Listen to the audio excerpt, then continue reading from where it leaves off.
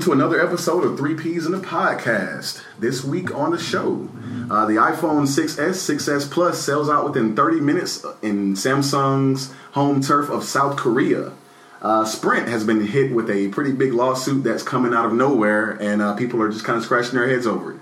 Apple, for the second week in a row, has another class action lawsuit. How will they respond? And we'll give you more details on that. Also, there's a big fight right now in Congress. All the big heavy hitters in the tech world are going at it with Congress over this new bill over cybersecurity, how that affects you, and pretty much what can you do to protect yourself. But first, we have a very, very special guest this week. It is Mr. Richard Lowe. He's an author. He writes a lot of great books. His specialty, is pretty much protecting yourself in this world, this wonderful world of technology, and pretty much, how you can stay on the safe side of the world. He has a wonderful book with a very awesome title called Safe Computing is Like Safe Sex. There's more on that, but we want to first bring him on. So right now, with no further ado, Mr. Richard Lowe. Hi, how you doing? Wonderful, wonderful. Glad to have you. Thank you so much for joining us. My pleasure. So if you would, just tell everybody out there a little bit about yourself, where they can find you, that kind of thing, and what you do.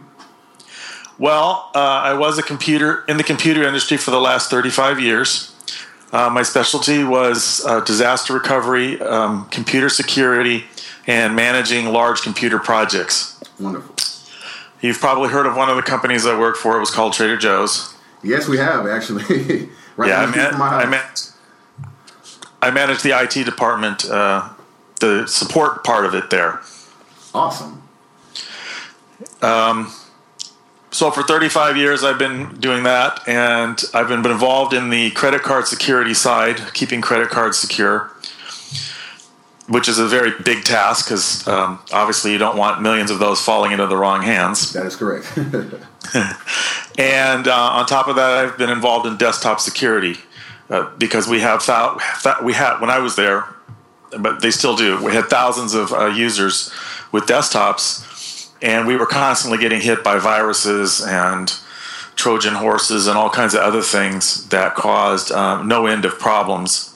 So as time went by, we were kind of forced to confront that and resolved it pretty well to where we weren't getting hit nearly as often.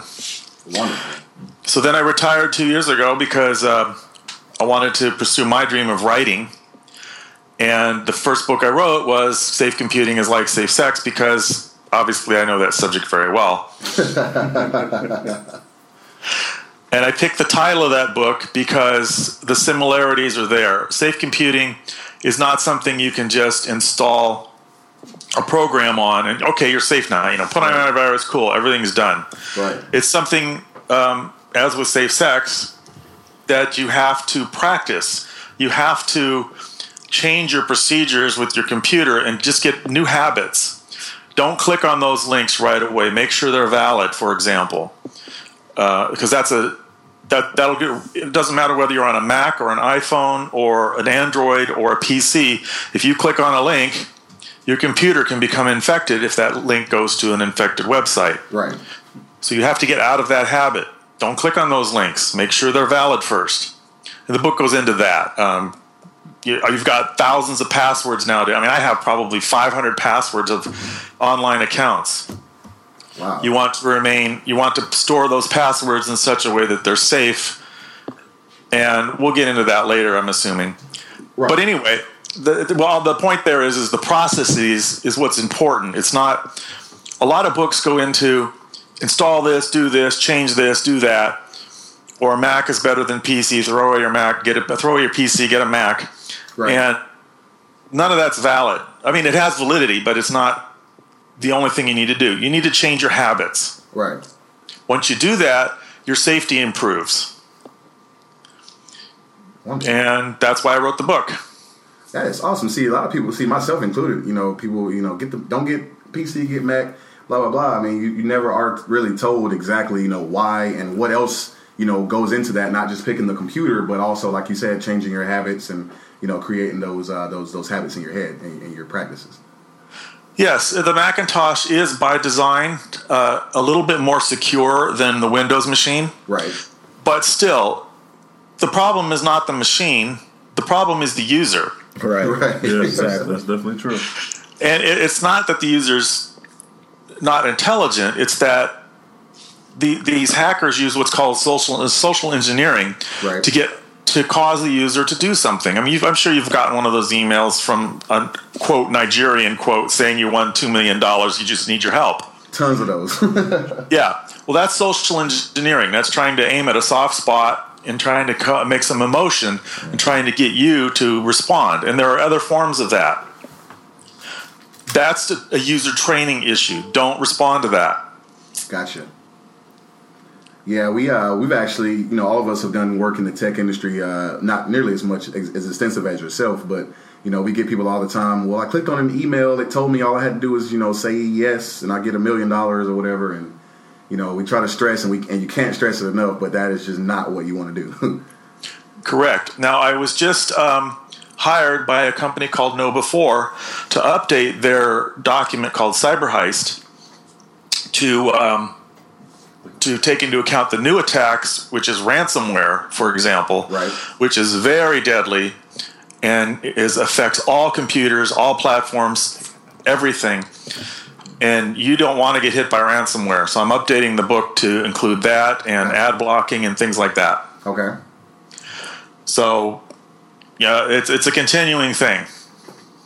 Yeah, the ransomware, I know, that's like, correct me if I'm wrong, but that's like where they'll say your computer has been seized by the FBI, pay this amount to get it back or something like that? Well, what typically happens is you'll visit a website, right, and you'll get a pop-up that says, we found 45 viruses on your computer. Click here to get rid of them. Gotcha. Oh, yeah. And it'll look very, very, very like it's official from some official company. Right. You should immediately go into taskbar or whatever and kill that task. Don't click yes, don't click anything. If you have to reboot your machine, don't click anything. Gotcha. Because if you do, you will install something that encrypts everything on your computer, and you are toast. That's even if you exit out. You need to kill it. You don't exit. So the task manager and kill the process. Yeah, I've gotten those a couple of times, and I always reboot the machine. Okay, wow. Just a clean reboot. I've gotten that a couple of times too. I just task manager and just find the process and kill it right from there. That works. I'm just paranoid. Hey, in this world, you have to be, especially when it comes to this technology, because it's crazy out there. Definitely. So what we're talking about is basically social engineering. The definition of that is a non-technical method of intrusion hackers use that rely heavily on human interaction and often involves tricking people into breaking normal security procedures. It is Correct. one of the greatest threats that organizations use today. If I can give you an example of one that hits retail chains all the time. Somebody will dress in a uniform with the badge, looks very official, and he'll walk in with a card swipe. You know, the things you swipe your cards on for credit cards? Yeah. And he'll say he's here to repair the card swipe, and the checker doesn't know any different. So she'll say, okay, and he just installs one of his. Wow. And it's over with. It's downhill from there. And then they capture all of the credit card data. That is social engineering. He just convinced the checker that he was a good guy. Right. He wasn't. Yeah, that actually happened at a tech shop I was working at in South Carolina once before. Mm-hmm. Yeah, it's that's crazy. It can get pretty nasty, but it's real easy to prevent against if you just engage the brain and you go, wait a minute, nobody called me to make an appointment, and you call your tech service department in that case, and they will tell you, no, nobody's supposed to be there. By then, the hacker is going to be running; he's going to be gone. So you just engage the brain, so to speak. That's what I like to say. Well, that is we really appreciate that info, and we'll definitely get more on that a little bit later in the show as well. Correct. I do want to talk about real quick right now. The big news coming out of South Korea, of course, was the iPhone 6s, 6s Plus, sold out within 30 minutes in South Korea. Which, if for those of you out there who are not familiar, the reason that is big is because South Korea is Samsung, especially Samsung, and LG's quote unquote home turf. So before, those two, especially Samsung, were really just killing it out there. Apple hadn't really jumped into that market that much. But this year, the three major mobile carriers, actually all three of them, there's only three mobile carriers in South Korea, it sold out all inventory, every model, every phone, sold out within 30 minutes. So, Joe, Mike, Mr. Lowe, what do you guys think about that? I don't think it's news. I think we knew this was going to happen. Eventually, right? Eventually. I just didn't expect it to sell out so quickly. Right. 30 minutes is pretty fast for millions of devices. That's pretty fast. Yeah, it was a question before whether or not Apple would ever, outsell Samsung or LG, and if they did, what phone would it be? Would it be a major release? Would it be, an off-brand or off-year, the S release? And, it turned out that the first time it happened was on an S year, so that's kind of surprising in a way. But then again, like Joe said, it's not really big news. It's we knew it was coming at some point. But one thing that we didn't see coming was Sprint out of nowhere getting a $3 million penalty lawsuit right now coming from the FTC. The Federal Trade Commission. Apparently, there was a little scheme that they were doing, and I'll let Joe give more information on that. Well, basically, it's tricking customers into paying an extra fee of around $8 or so per month. It's based on their credit history. So, what Sprint is doing is creating a spending limit for these customers. So, say for instance, person A might have a limit of $150 before their services are rerouted to the financial department. Right. Customer B may have $100 spending limit. It's all based on credit. These customers were not informed until the termination fees were placed onto the account or until they were forwarded over into the financial department. So too little, too late. Right. Oh, yeah, definitely. What do you think about that, Mr. Lowe? Well, I got hit with that on my cable bill a few years ago because I'm a pretty big downloader, and suddenly surprised I'm not able to download for the rest of the month, and it's only the 15th. Wow. Yeah, and it was out of the blue, and I called, and they didn't even know that they were enforcing that. The customer support was. So they managed to put me back on because I can complain pretty loud. But it is pretty obnoxious. It is. It's pretty audacious too. Yeah, you need to at least tell your customers that this is happening so that they can plan accordingly. Yeah, that's I agree. Well, customers out there, there's a way around it. If you sign up for auto pay for your bills, the $8 fee is waived. Well, it's kind of counterintuitive. Right. It's like hold a gun to your head. Either sign up for auto pay, or we hit you with our financial department. So you're stuck either way. Yeah, I mean, it is, we joke about Sprint a lot, but I mean, this is one where they're trying to hang on to the few customers that they have and the people who are spending money. But I think that's probably the wrong way to do it. If I think you guys will agree with me on that. Definitely, it's not ethical. I don't think it's ethical at all. Especially if it's not informed to the customer up front. Definitely right. I actually like the way my mobile carrier does it, which is you get like 2 gig a month at 4G, and then if you exceed that, you can either buy another package or you just get dropped to 3G, and it's a little bit slower, and that seems to work very well. I agree. But it's transparent. They let you know up front. It's totally transparent. You get a little text, a couple hundred meg in advance. Mm-hmm. It's very, very cool. And then you can pay that extra $1 or $2 a month if you want to have more space, more bandwidth. Right. And again, that's transparency. And that's, if you're going to charge me for something, at least let me know before I just rack it up. And then eventually I'm paying for something and I didn't know it. Well, there's no mention of it, but I'm probably very sure that somewhere on your contract, it's in there somewhere, or on your bill, it's in very, very small, tiny print that you can't see that explains this entire process.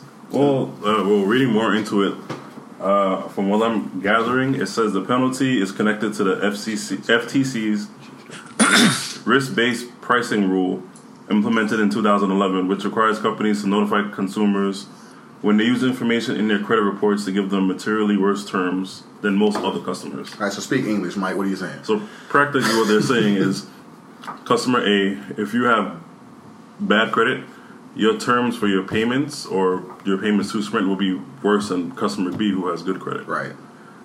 I technically think that should have been stated up front, but companies like to put everything in fine print.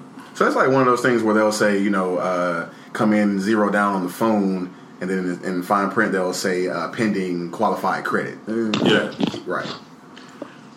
But usually that kind of thing is on the fact tag, though. I would think, that should have been in there somewhere. And maybe, like Joe said, it's not, it was probably in there somewhere, and that's probably why the lawsuit is $3 million is relatively small for a major carrier. So. And the other thing, too, is a lot of people who sign up for wireless carriers or whoever they're signing up for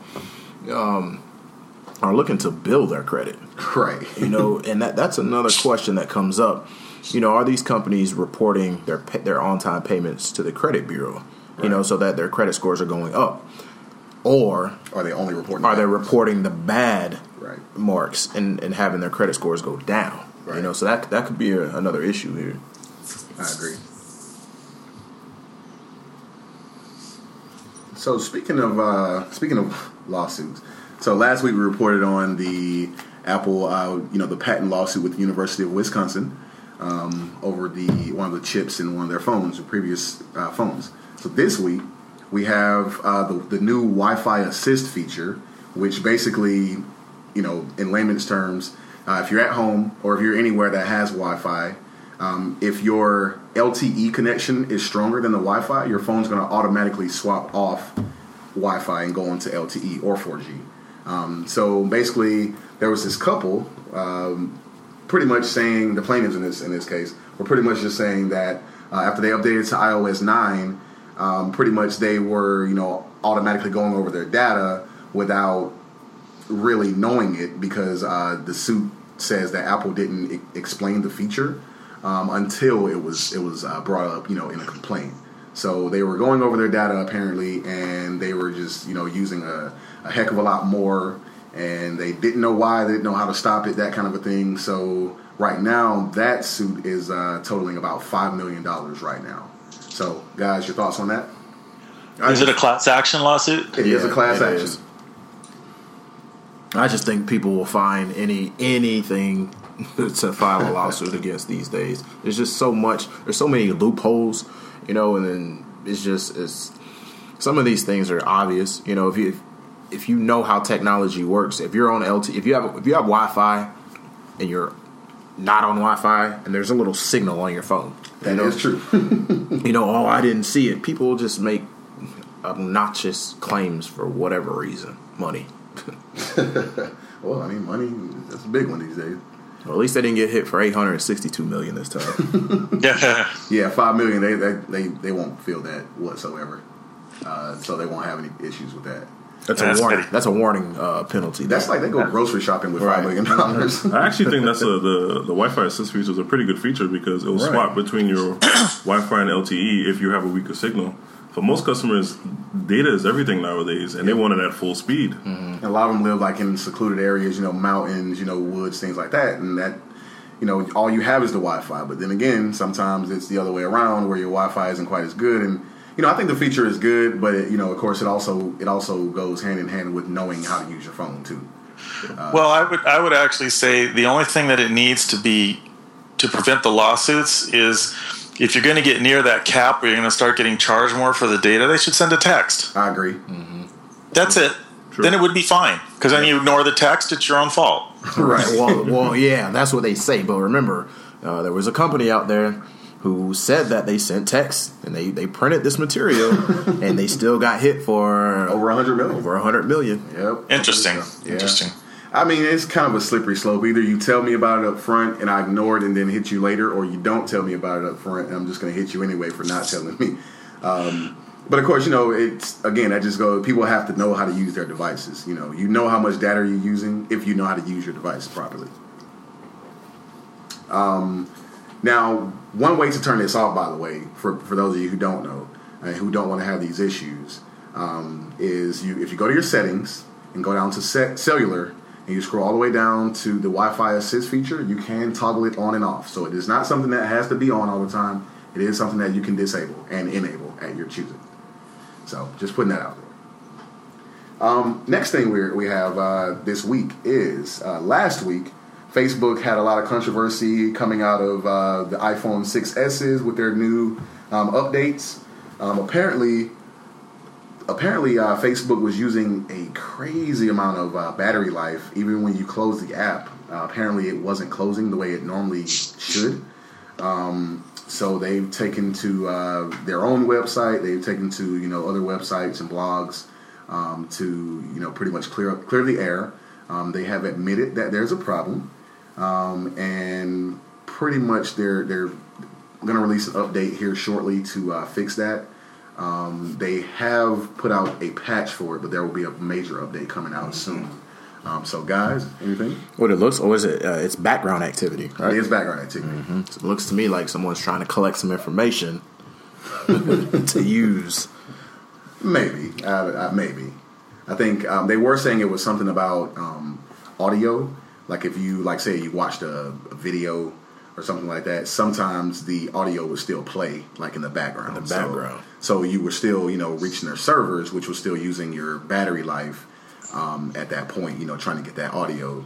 So that was one of the things. So it's kind of similar to if you close the music app, but you want to keep listening to music, while you're doing something else. Yeah, it says right here, it says the second issue is with how we manage audio sessions. Right. If you leave the Facebook app after watching a video, the audio session sometimes stays open as if the app was playing audio silently. Right. So is this one of those issues where we were going to assume that most people have an iPhone out there? We need to get into the habit of throwing our pages away. Yeah, closing it out. Yeah, definitely. Closing our apps out, right? And that helps as far as keeping the phone running, smoothly, because you do have RAM just like a computer. You want your battery life to last. You don't want to use as much data, that kind of thing. So, yeah, definitely. But most consumers don't really disable their apps like they're supposed to. They like to keep it running so they have fast access to it at any given moment.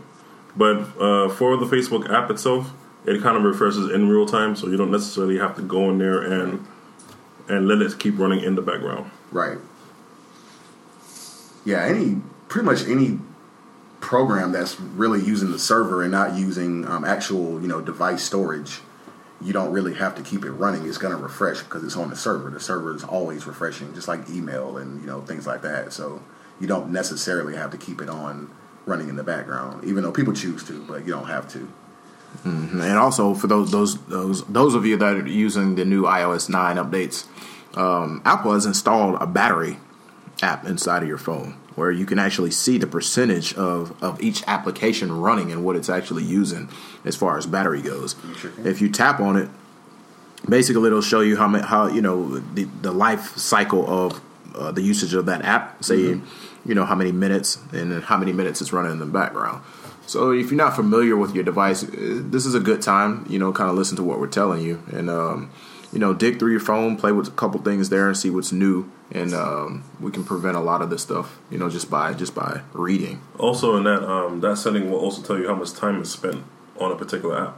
Right, and it tells you percentage wise, what used the bulk of your battery, how long your last cycle was between charges, that kind of thing. So you can do last 24 hours and up to last 6 days, I believe. So, right. So just like we were saying when the show first started, a lot of the stuff is the user, the user interaction.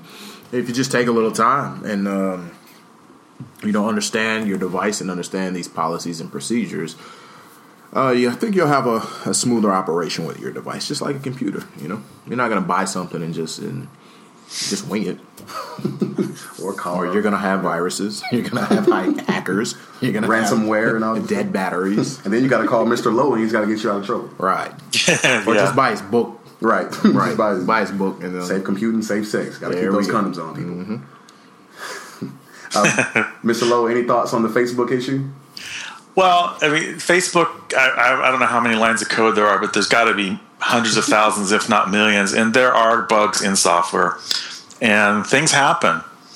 And it looks like they jumped on it pretty quick and they're going to fix it. So, I could say that they should test better. But, it's a bug. And they happen. Right. They happen in everything. Even the space shuttle and the space station have bugs, and even your phones have bugs. I know it's disconcerting, but that's just part of life. Right. And the key point is how quickly did the vendor get to it? And it seems here like they work pretty fast. Yeah, it was a little bit under I think 6 days, so they hit it pretty quick. That's blindingly fast. It is, yeah, for something like that. That's affecting hundreds of millions of people. That's crazy. Well, yeah, I would say kudos to them. They did a good job then. Agreed. Mm-hmm. Agreed. A failure on quality assurance, but a good job on recovery. Right. Yeah, big recovery job on that. We're just gonna sneak this one in here and see if anybody notices. I mean, that's if anybody notices their battery dying. That's how most companies with software operate. Anyway, they release a patch super quick to fix a bug, like Apple did with the iOS 9.01. Yeah, we're gonna come out with 9.0, collect as much data as we can, right. And then when they find out about it, then we'll release 9.01. Yeah. Pretty much. Too late. Gotcha. Got him. Got him. So speaking of Apple and data collection, that actually moves right to our next thing here, which is over the course of last week, Apple deleted over 250 apps from the App Store, and the reason was because they were secretly mining users' data. So one thing that Apple really, one of their biggest pet peeves is, user privacy and not collecting data. Oh, well, so, I was just joking. No, they for real. I was joking. They actually... No, they're serious. Okay.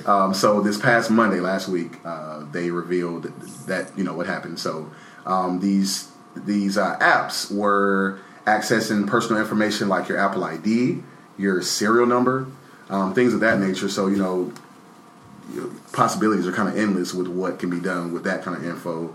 And it affected about a little bit over 1 million users with that. And then it was mainly a Chinese developer called Yumi, which was the major person or the major people responsible for this. So how many apps were there? There were 256. Well, how many? Is this a company that produced these apps? No, it's a company that uses a software developer kit, right, to put apps into the App Store. These are how many of those apps come from them? Well, it's not exactly clear, but the majority of them. Majority of them. Yeah, it was the vast majority. From what I understand, doesn't Apple? They have to accept the apps first. Don't they do security checks on this stuff? Well, first? They do, but they base it off of what you claim your app does. They ask you if it will collect data and that kind of thing. The privacy agreements and things that you have to agree to as a developer. And you say no, of course.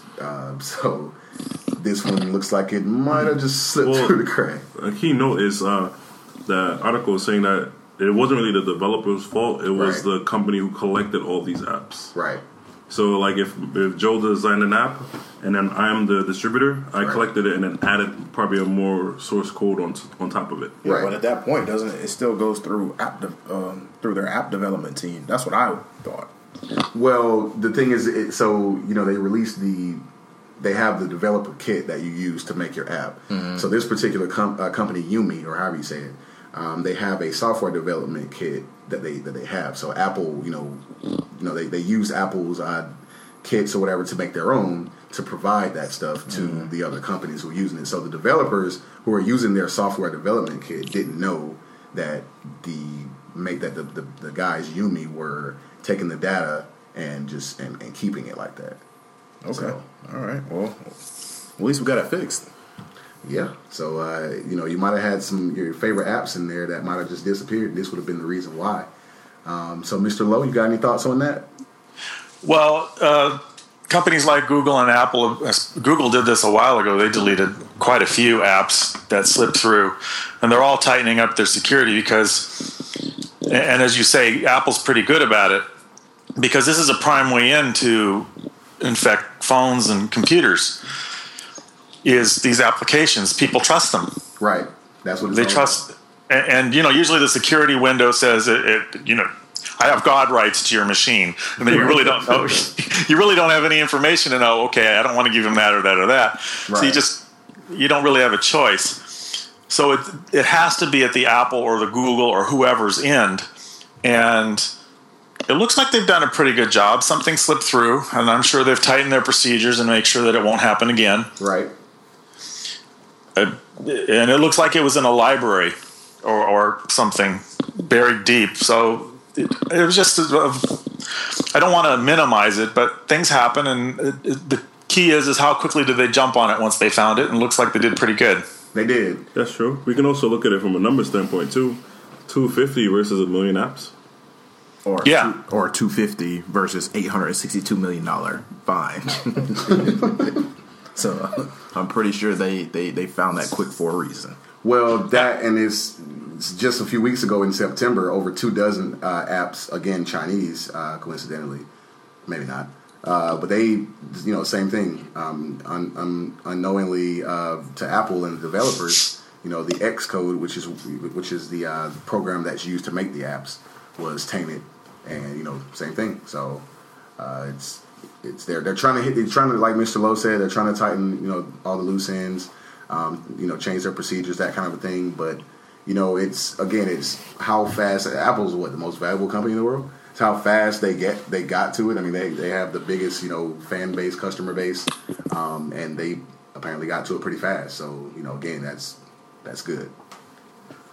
All right. None of these apps were named specifically. No. But as consumers, we have the ability before we download an app to read, the reviews, the permissions, and things like that. We need to get into a habit of doing that more often. Right. Because a simple review read can deter you away from the app. It might take you on, to download a different app of the same quality, with better reviews on it. So as consumers, we just need to get into a habit of reading more. These are our computers. Well, I'll put it into a different perspective. The thing to remember is your browser has access to a lot of data. If you let in an app on your browser, whether it's on a phone or a Mac or PC, it can see everything you type, including your bank accounts and including your medical records and everything else that you do on that computer. And it doesn't need any special privileges to do that because it's buried in your browser. Right. Didn't think about it like that. So you're absolutely right. You do need to be careful. You do need to read those privileges, and you do need to say, oh, no, I don't want him having God rights to my computer. I don't know this guy. Right. That's actually, sorry to cut you off, Mr. Lowe, but that's actually a little bit scary because I've seen it happen to me. Like, I'll search for something in Google, and then 2-3 weeks later, I got an ad, a banner ad. Yep. Oh, yeah. While I'm searching for something different. Yeah. 2 or 3 weeks later. Mm-hmm. Yep. And it's just important to keep that in mind. Your browser has access to everything you do because people spend half their life in their browser. Yeah. And it sees everything. Yeah, I was with a group of folks last night. We were having a conversation about actually Apple has just secured a pretty big artificial intelligence company. Mm-hmm. So those things we need to be interested in because as of right now, your phone, if you have your location services turned on, yep, it kind of predetermines where you live and where you work. And it's kind of like, well, how does this computer know I work here? How does it know I live here? It's following your patterns. And if they're now, bringing on board, an artificial intelligence company, this thing is going to get even a little deeper. That's true because I use maps a lot, mm-hmm. And my phone will literally tell me if I take my normal route to work, mm-hmm. there's a delay on my route, right? And that's a little bit scary. Well, it's convenient, it's helpful, but at the same time, they're digging into our privacy. I don't know if you guys have seen the movie. I'm pretty sure you have with Will Smith. iRobot, Enemy of State. Enemy of State. Right. That movie came out back in 90 something 2000. It's probably whatever it was a while ago. But this is exactly what the movie was about. It was more so the government spying on us through our televisions and things like that. But now it's the cell phones. Everybody has a cell phone. Yeah. The easiest way to get to everyone is a cell phone. Yeah. Well, let me give you a for instance here that will add a little context to it. You're walking through your supermarket, and you're walking down certain aisles looking at certain things, let's say Pampers or something like that. You get home on your computer and it starts showing you ads for Pampers. Oh, man. Are you serious? Yeah. You didn't even take your cell phone out of your pocket. What does it do? How does it know that? Your location services, it knows where you walked. Through the aisle? Yeah. Well, I'm not saying it knows that now, but it could know that. The supermarket. Think about it like this. If you live in a city that has a lot of Wi-Fi, it's collecting all your IP addresses for your devices. Smart cities that are going to happen soon. Yep. Exactly. I'm actually writing a book on. I have plans to write a book on everything that's known about you from companies like the big advertising companies and how they put that together, and it's fascinating. And yes, there's even things where there's cameras in stores where they could actually, they don't do this now, but they could follow your eyeballs and see where you're looking, and based on that, put ads on your phone. Yeah, just like I don't know if you guys seen the movie Minority Report. Yep. Wow. But when Cruise walked into the subway car and it scanned his eyeballs, it sent him ads directly based off his likes and dislikes. Yep. Well, so that's. I'm sorry. Go ahead. These companies build this profile so that they can send you advertisements. That's their main job. And they know where you are. They know who you are because they know what you've got, and they even know how fast you type. Yeah. There's actually a new product out there. Well, it's called the Mobley. I'm not gonna. You can get it out there. I'm not gonna tell. Well, just put it this way. It's a Wi-Fi interface that turns your vehicle into a mobile hotspot. Think about this now. I mean, we can get some really good things can come about this, but at the same time, there's some security threats also that we need to pay attention to. But just think about driving down the street, and you're leaving work on Friday and there's traffic on this route. Think about where you have to go grocery shopping or you have to get gas, right. But you still got to get home. You've got to pick the kids up. You can pick up your phone, and your phone maybe can rearrange all these things, right? And put them in the order, that's beneficial to you. So this is just future stuff I'm thinking, but this stuff could be helpful, but also at the same time, you've got people out there who want to take advantage of you. Yep. And dig into your life, and now they know where you are, they know where you shop, they can follow you, this kind of stuff, whatever, so. Yeah, technology is awesome, but man, it opens the door to like so many more threats never even thought of. And this is with the little Mobley device. You can plug that in or out. But like Chevy and all these companies now, they advertise, hey, we got built-in Wi-Fi right into your vehicle. Wherever you are, we're recording where you are. Right. Wherever you go, we're there.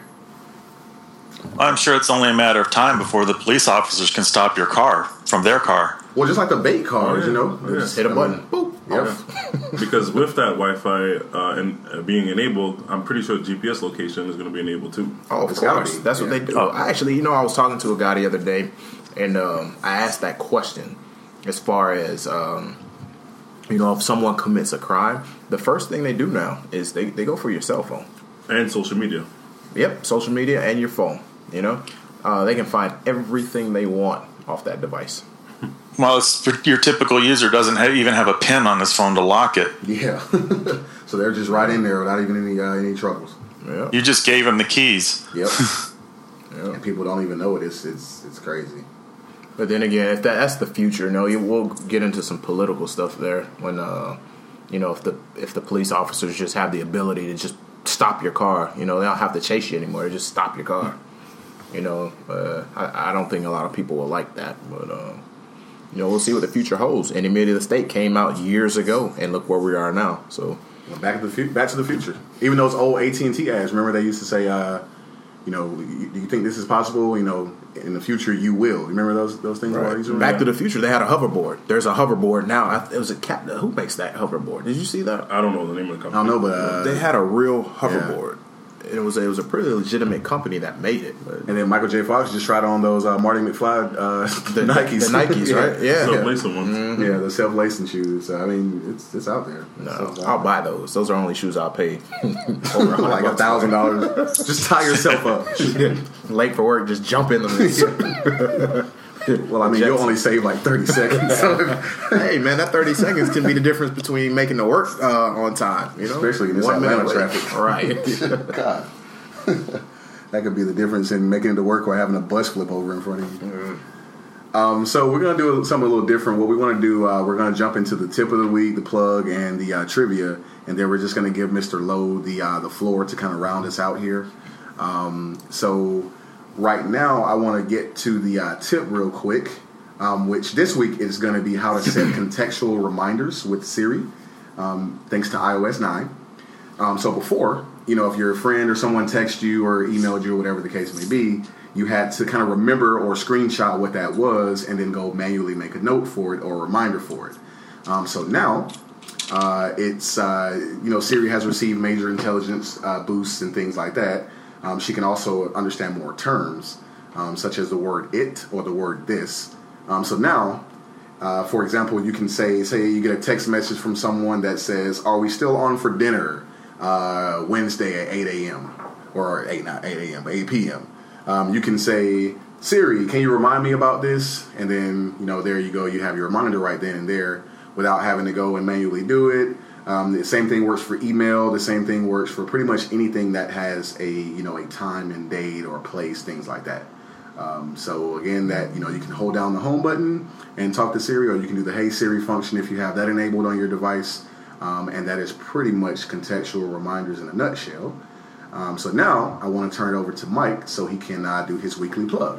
Good evening, folks. Tonight my weekly plug is going to be for author Richard Lowe.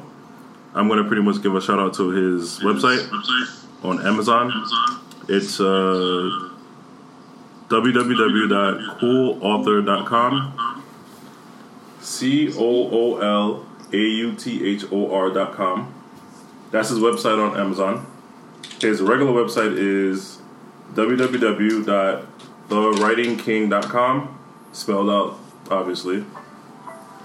Also, his security book, Leave Me Alone, which is pretty hilarious. That's awesome. But the website for that is www.leave-me-alone.com.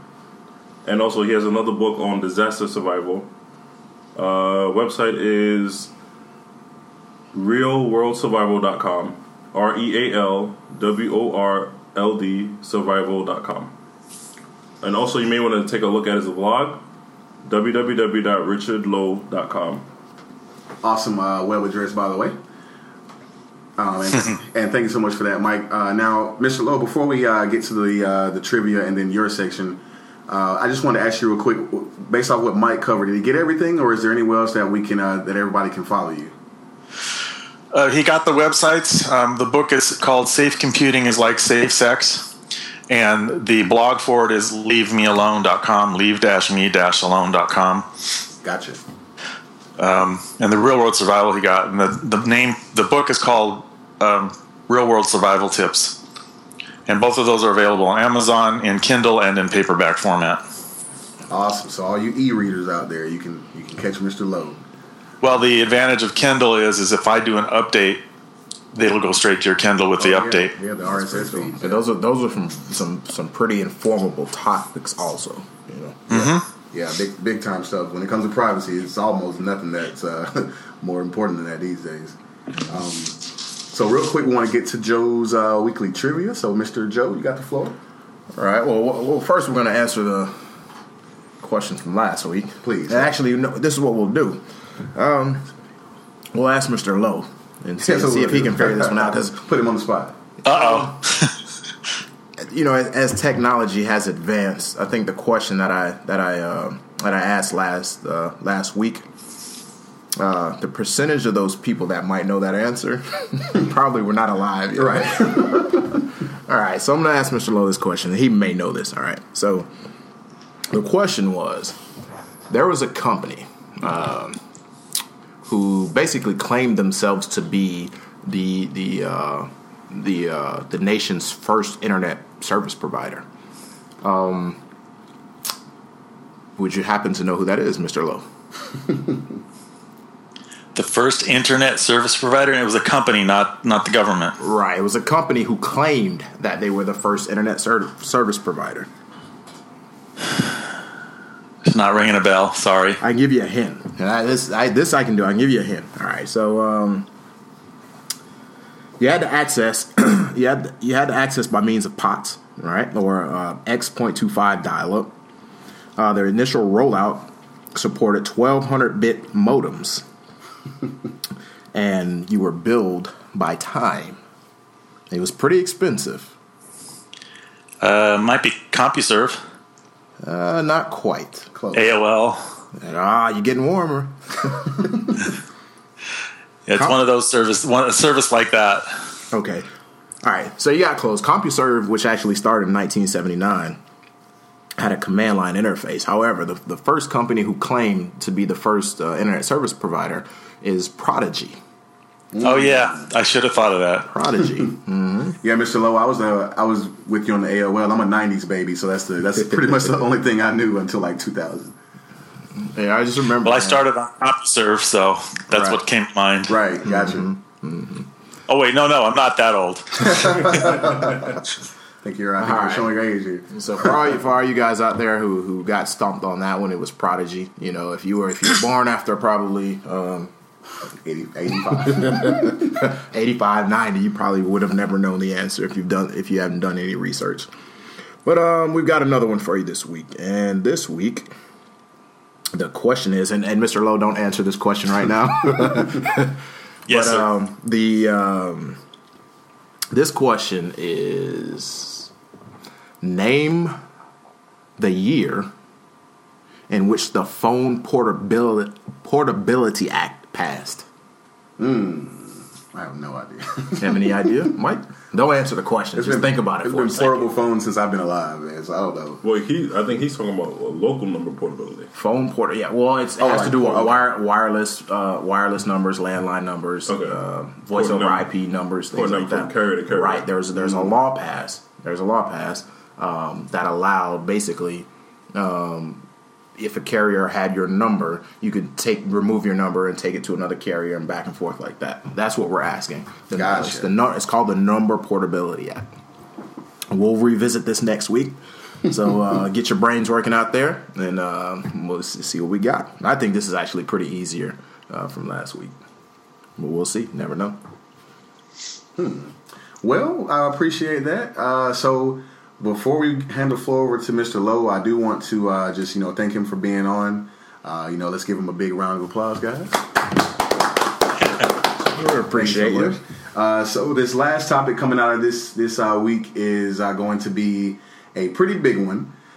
It is the fight for privacy through, of course, the cyber world, cybersecurity. So pretty much just just a little bit of background on this before we turn it over. There's a new bill that Congress that's going through Congress right now. Pretty much the goal of the bill is to tighten online security, but the way it is written right now, the Cybersecurity Information Sharing Act, otherwise known as CISA, C-I-S-A, it infringes upon certain liberties right now, civil liberties and privacy that users have. So it's pretty much like using backdoors, as they call it, to allow certain access to user data. So at this time, I would like to turn over to Mr. Lowe, and if you can just give us some insight on this, some background info, opinions, all the above. Okay. Well, what CISA does is it basically says that all breaches and all problems that relate to security need to be reported to the Homeland Security Department. They want to build a database of security problems and so forth. The problem is that the way it's written, there's really no particular limits on how much data the government can keep and protecting that data. It just says basically we're going to keep all this data. And they're trying to they're trying to solve a problem that I think the industry is solving itself. Because like the Target hack was super expensive, and the eBay hack and all these things. Right. The industry wants to solve these problems. Credit cards are now making these little chips in the cards. I've been getting new credit cards like crazy in the mail to solve this particular problems that they're reporting. Right. And I don't know about you, but I don't necessarily want the government knowing everything that happens on my computer and all of the breaches that might happen and anything else that might happen with my computer. In fact, I'd like them as far away as possible. Agreed, 100%, 1,000%. Yes. I mean, I admit that there is a place for the government, like they control the internet itself, but I don't think that they need to be down at that level. Right. It gives too much power to them. And this is only the tip of the iceberg. There's still more coming. But the worst part of this act is it doesn't actually really protect anybody against anything. Right. It doesn't have any protection in there. It's almost useless.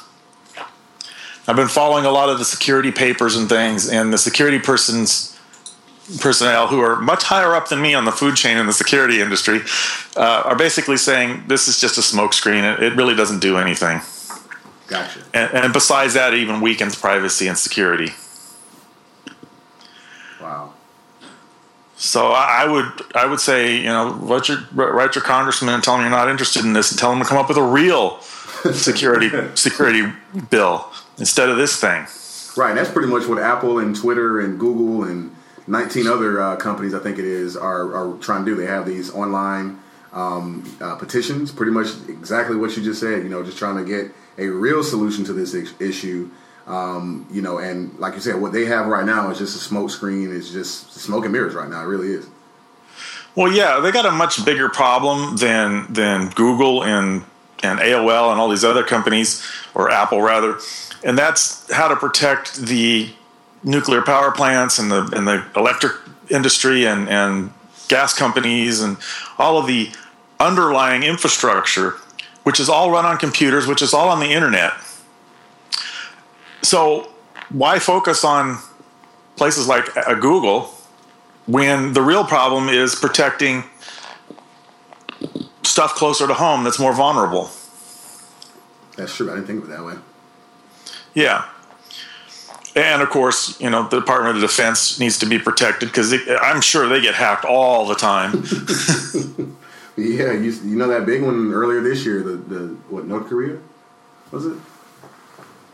Yeah, they have a lot of problems all the time. Yeah, I'm sure that there are thousands of attempts per second against the Department of Defense. I don't think I'd want to be one of their security people. Right. Agreed. And I don't really have much to say about that particular bill other than it really is not worth very much. It's a little scary in that it sets some precedents, and it doesn't provide much protection against.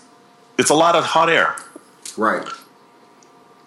I would much rather see them get industry together in a conference and start creating security standards and a way for various companies to talk together in a safe environment and work out some of the security problems and themselves. And that works because the internet is an example of that. The internet itself was created by companies that got together.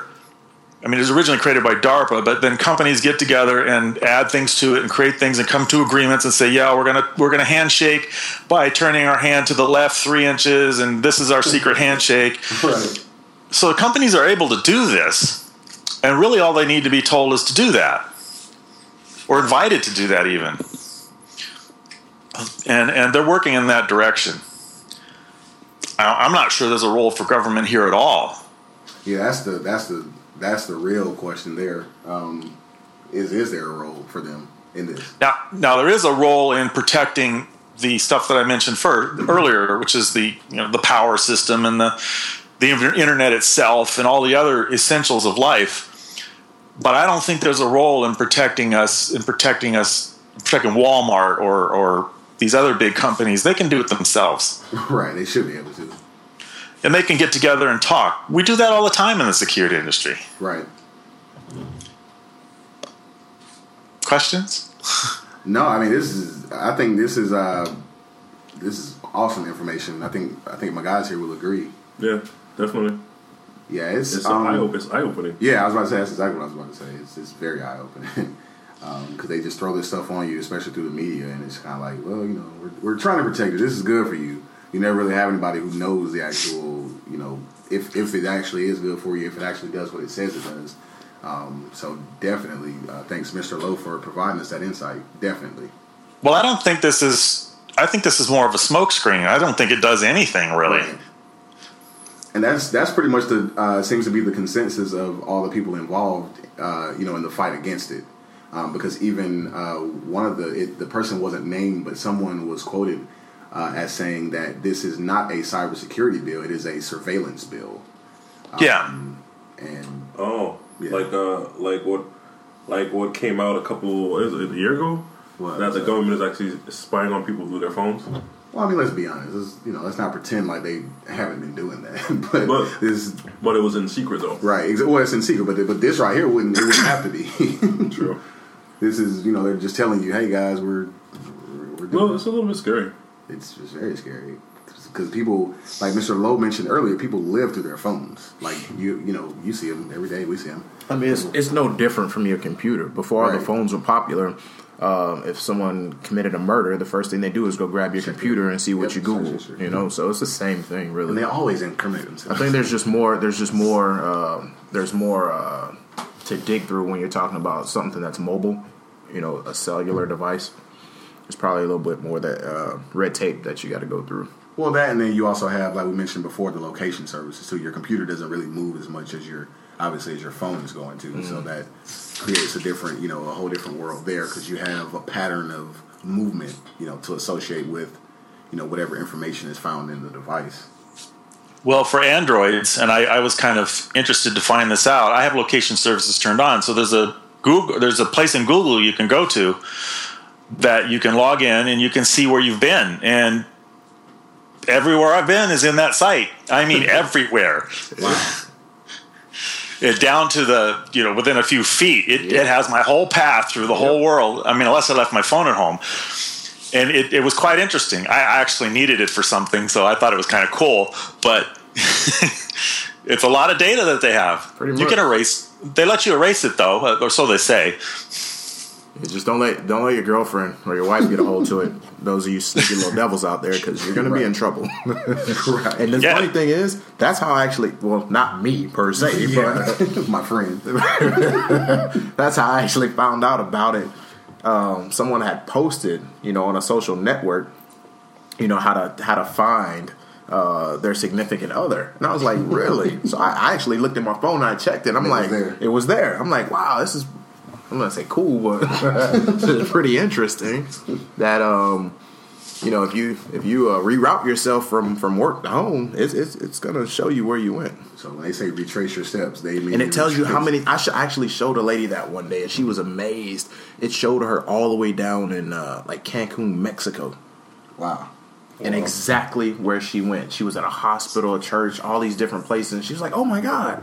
I'm like, yep, it's recording everywhere you go, and how many times you go there, and exactly what time you were there. Wow. Does it say how long you stayed there? It does. It does. I think, yeah. Wow. And you gave it permission to do that, by the way, because you turned on the location service. Right. Exactly. So you think you're just doing GPS and you open up this whole really? world. It's at the beginning of the phone. When you go to set the phone up, it asks you if you want to enable. And people probably just skip right through that because they got the new fancy shiny device in their hand. See my home screen, right? You know, they just skip right. Yes, and they skip right through it. Well, I turn it on because I think it's pretty cool, and I like looking to where I've been. Right. But if when you think about it, if it got into the wrong hands and you were doing something not quite kosher, it probably wouldn't be something you want to be doing. Yeah. But then again, if you were trying to keep a track of where your teenage kids were going, hey, maybe it is a good thing. Yep. 6 in one and half a dozen in the other. You know, it's a lot of good stuff about it. You know, so let's see the glass as half full on this one, and let's just say that it's a good thing. Mm-hmm.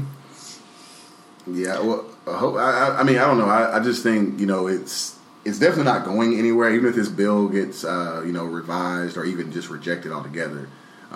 this whole location services and tracking and all this stuff, this statistics, it's not going anywhere. I think they should just stick something inside of you when you're born.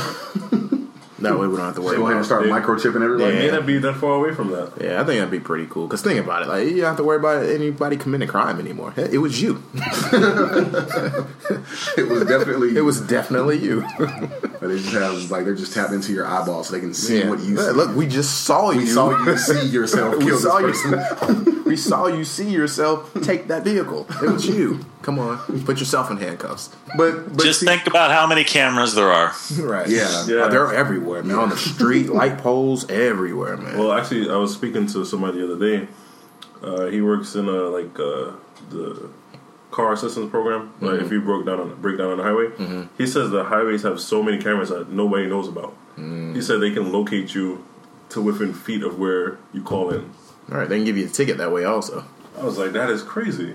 Yeah, the first time I actually saw that happen was 1999. A friend of mine got it was in New York City. A friend of mine actually got a letter in the mail with a picture of her vehicle tag at this location running a red light and got a big fat ticket in the mail. Wow. This was in 1999. Wow, so I bet that quality was pretty terrible. But. Right. So imagine what you can do if they can probably get you. Actually, I think they can get you speeding now because I think in Virginia, I may have seen this sign somewhere, maybe in Florida. They have these signs up on the side of the road that says your speed is being monitored. Yeah, they have those around here too, around the line. These devices or whatever. Yep. I don't know where they are, but who knows? Well, you can fit a camera in the head of a pen now, I think. Yep. Or at least in a button. Well, could be anywhere. So people just it's crazy. It is really crazy. Just do what you're supposed to do. And welcome to the 21st century. Right. And beyond. Like Buzz Lightyear to Infinity and Beyond. Well, yep. It's ridiculous. It's crazy. It just gives you a lot to think about. So, Mr. Lowe, do you have any? We want to, we appreciate you for coming on. We thank you. Do you have any closing thoughts for us? Well, the key to having safe computing, which is one of my specialties, and the book is called "Safe Computing is Like Safe Sex." Buy it. Please buy it. Buy it now. And we will. We are watching. We will find you. Yes. Is change your habits to be safe. It's like drinking and driving. Don't drink and drive. Right. Just don't do that and you'll be safe. Okay. Don't click on links in emails that you don't absolutely know that it's safe. Right. It's the same thing. Don't give out personal information on websites that you don't absolutely know that it's the right website. Look up at that URL, that address up there. Does it say Bank of America or does it say Bank of America with of spelled F-O instead of O-F? Bank for America. That is a common, what's called phishing technique. Right. Just change one and then it looks just like the Bank of America site, but it ain't. And right. you put in your account information and then you're on the real Bank of America site and they have your data. Right. You just got to keep your eyes open and watch things. And the number one advice, the first thing people need to do if they don't do it now, if they're not doing it now, is back up their computers. Yes. Do it now. Get a product such as, there's several of them. I'll name a couple. Carbonite is one. Live Drive is another. There's dozens of others.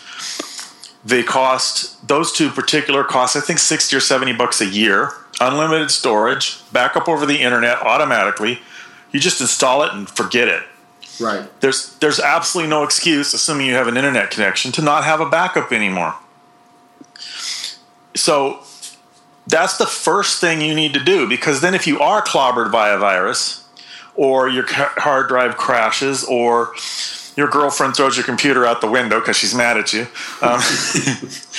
you've got a backup. Right. Somewhere else in the world, you could even have a hurricane and it could totally wipe you out. And your data is somewhere else. Your pictures, your personal pictures from your childhood, all the pictures you took on vacation, your checkbook, your taxes, everything is on people's computers now. For Christ's sake, back it up. Of course, computer people are the last people to back up. We always say it, back up, and then I go to do it right. I go to rescue computer people's computers, and there's no backup at all, ever. And it's funny. It's kind of one of those things. Well, they say doctors are the worst patients. So what's that? They say doctors are the worst patients. So there you go. Yeah. So I mean, the first thing to do is get one of those products, install it, and get a backup. And of your phone. I mean, if you got an Android, I'm sure Apple has the same thing. It will automatically back up to your Google account. Do that, because if you lose your phone, you lose that data. And on a phone. Speaking of phones, there's a little app you can have that you can erase it remotely. So if somebody steals it, you can click a button and boom, it's gone. Right. Put that on your phone. There'll be a future version of this out for phones. I'm investigating that of my book. Gotcha. I'm really into it. It's kind of fun to help people. I like to help people. That's why I wrote these 2 books first. And yeah, you need to install antivirus, whether you're on a Mac or not. And I know Mac people say they can't get viruses, but you can. And you need to have all of the usual tools and all the usual things. But the weak link is the person. I go into this a lot on my book. It's you have your computer here and you let a guest come in and use your computer. He doesn't know your security procedures, and guess what? He probably downloaded a virus. Right. Or you let your teenager use it overnight. That teenager's probably looking at porn, and your computer's infected. Boom, you're gone. All these things are covered in the book. You need to stop doing that. And how to do it. How do you let your teenager use the computer and still have it be safe, for example? Right. There's ways to do that. So you have to think about those things, and they're not very hard. The book goes through what we call best practices in the computer industry. And these are the things that you should do on a regular basis and just get in the habit of doing them. Yeah, it's kind of like everybody out there secures their home, with an alarm system or something like that, from physical things being taken away from you. But the things that are more valuable to us are, our banking information, our logins and passwords to our data and all that kind of stuff. That stuff you can't get back. Yeah, they take your whole life. Your social security numbers and things like that. Physical things like TVs, computers, you can get those back. But and like Mr. Lowe said, if someone steals it, you can wipe that data away. But it's pointless if you're securing your physical home, but you're allowing intruders, in through a different hole.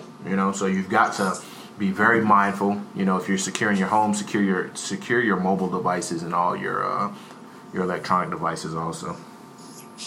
Well, you can also get a little product, and it's called, interesting enough, LoJack for laptops. And you can install it on your computer. There's a phone version.